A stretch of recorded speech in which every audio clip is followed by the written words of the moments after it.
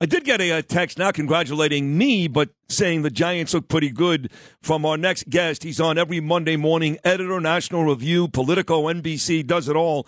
My dear friend Rich Lowry. So congratulations on the Giants, Rich. I didn't know you're so sensitive about being congratulated over your team's victories. No, I don't do it again. I don't care, but it's just kind of silly. I take, and by the way, I always go thank you as if I did something about it. But that was impressive. I mean, I've gone a lot of years.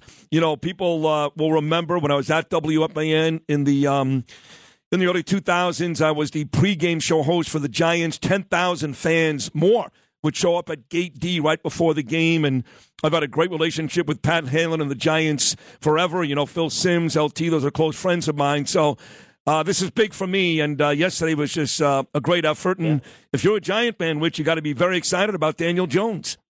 Yeah, that guy was impressive. I thought they were kind of overdoing it there a little bit in the first half, the running, but it worked, you know. And big offense, pass first approach, not a run first approach. So I'm not going to say congratulations, but it was impressive.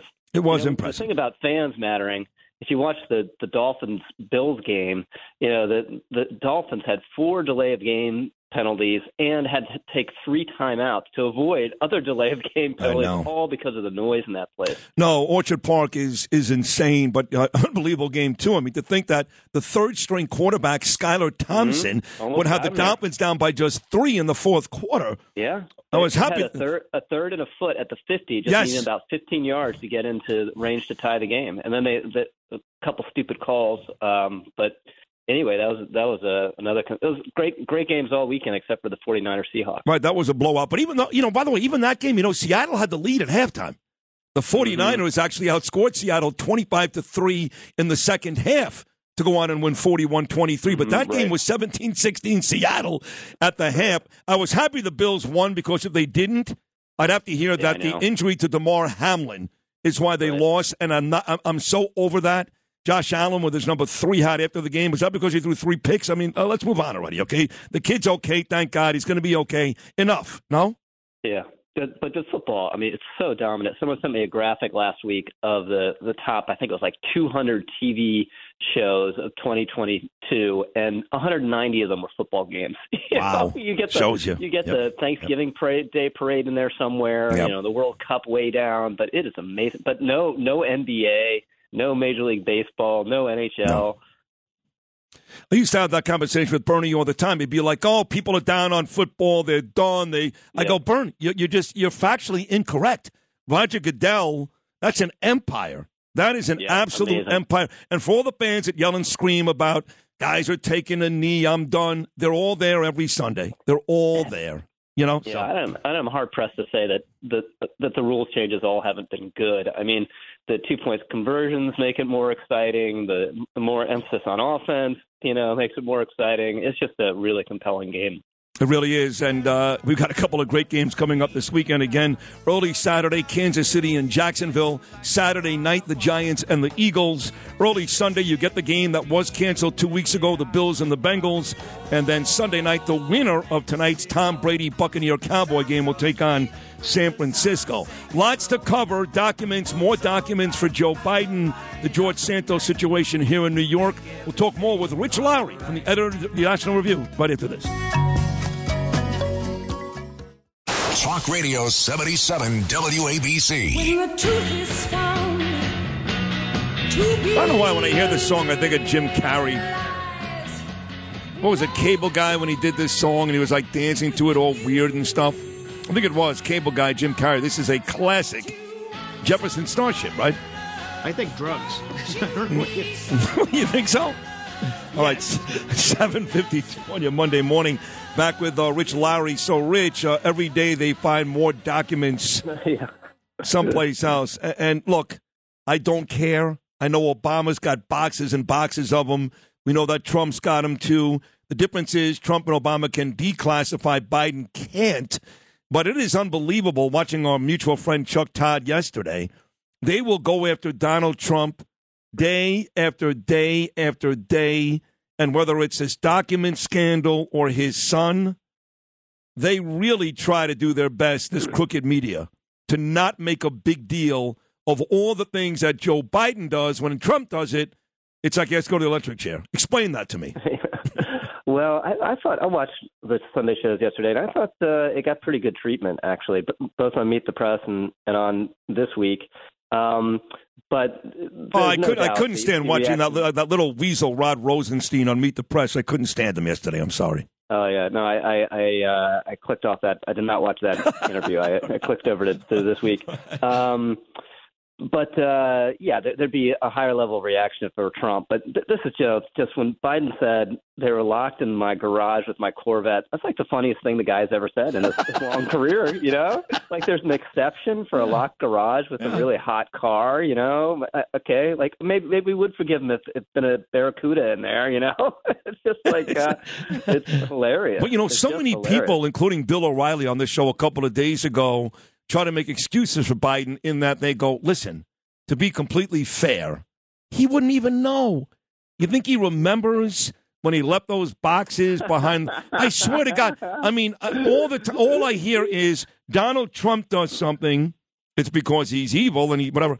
When Joe Biden does something, there's always that cognitive excuse. And I have to tell you that eventually that apathy and disdain, I think they go hand in hand when you talk about Joe Biden. Mm-hmm. Yeah, well, I think the upshot, though, is how can I possibly indict Trump on the documents now, given this? And really, the thing that should have killed it from the beginning is the Hillary standard. Hillary is much worse than both Trump and Biden. I mean, she went out of her way to create this homebrew server to defy and get around federal law, the handling of documents and freedom of information requests and all that. And they didn't indict her. There's no way by that standard you can indict Trump. They're not going to indict Biden because you can't indict a sitting president. But I think it should put this one away. I think it should, too. Let's get to the migrant crisis. The mayor, Eric Adams, in El Paso, Texas. He's on a plane as we speak coming home. He blamed the federal government. He never said Joe Biden, but he did blame the federal government. He needs help. He needs help from the state, Kathy Hochul. He needs help from Biden. When he says help, he needs money.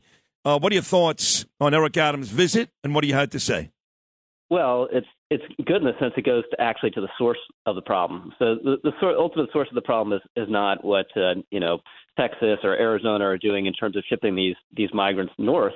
It's what's happening at the border. That has to be the focus. And to the extent that people like Adams, Democrats in good standing, can put the focus there, it creates more pressure on the Biden administration to do something. Not that it's ever going to do something. I mean, its plan basically is to legalize as much of the flow of illegal immigrants as possible, and then say as a matter of accounting, look, there are fewer illegal immigrants because they're all legal now. But that's not going to alleviate the problem at the end of the day.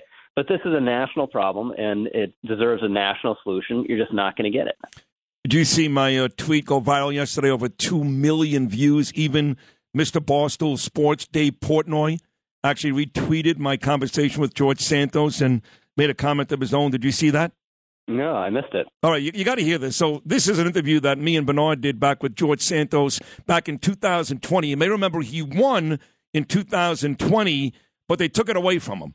So he lost. And then he came back 2 years later and won again during this midterm when he beat Zimmerman back in November. But this dates all the way back to 3 years ago. Santos is on with me and Bernie, and me and George get into a conversation about college and sports. And if you missed it, Rich Lowry, once again, over 2 million views yesterday went viral. Here's what it sounded like. George Santos running against Tom Suozzi in that 3rd congressional district coming up next Tuesday.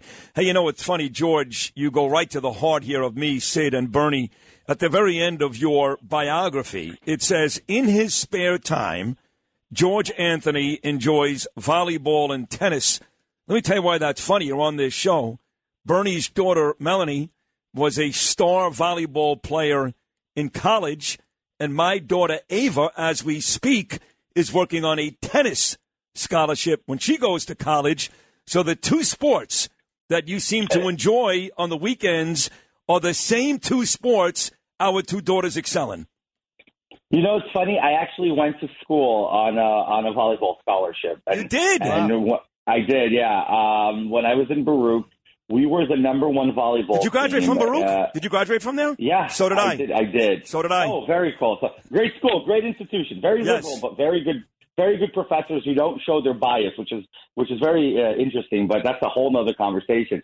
But it's funny that we went to play against Harvard, Yale, and we slay them. We slay them. We were champions across the entire Northeast corridor. Every school that came up against us, they were shaking at the time. And it's funny, I was the smallest guy, and I'm 6'2". We had on our block alone, there were 6'7", 6'8". These guys weren't jumping; they were just stretching their arms up in the air. Yeah. We were animals. All of us should have been playing basketball, but we chose volleyball because it was easier. So it was a great time. I sacrificed both my knees and got very nice knee replacements from HSS.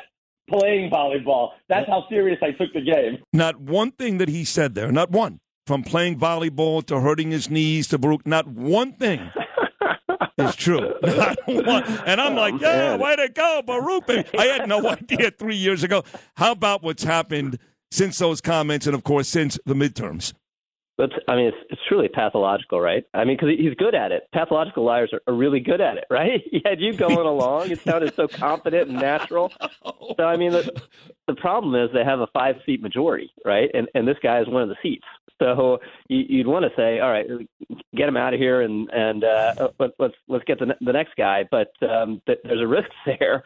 So I think it's ultimately unsustainable, and he will have to resign. But it's a sad case. Yeah. But like you said, as a Republican, I want to keep him there. He's a liar. He's out of control. He's so bad, but I don't want to risk losing that seat. That's more important to me than George Santos. He's kind of like a lot of my buddies say, he's our John Fetterman. If the Democrats could have John Fetterman, we've got George Santos. Hey, Rich, happy MLK Day. I love you, pal. Great job as always. My man, Rich Lowry, every Monday morning at 7:40. Got a big day still ahead, halfway through this program.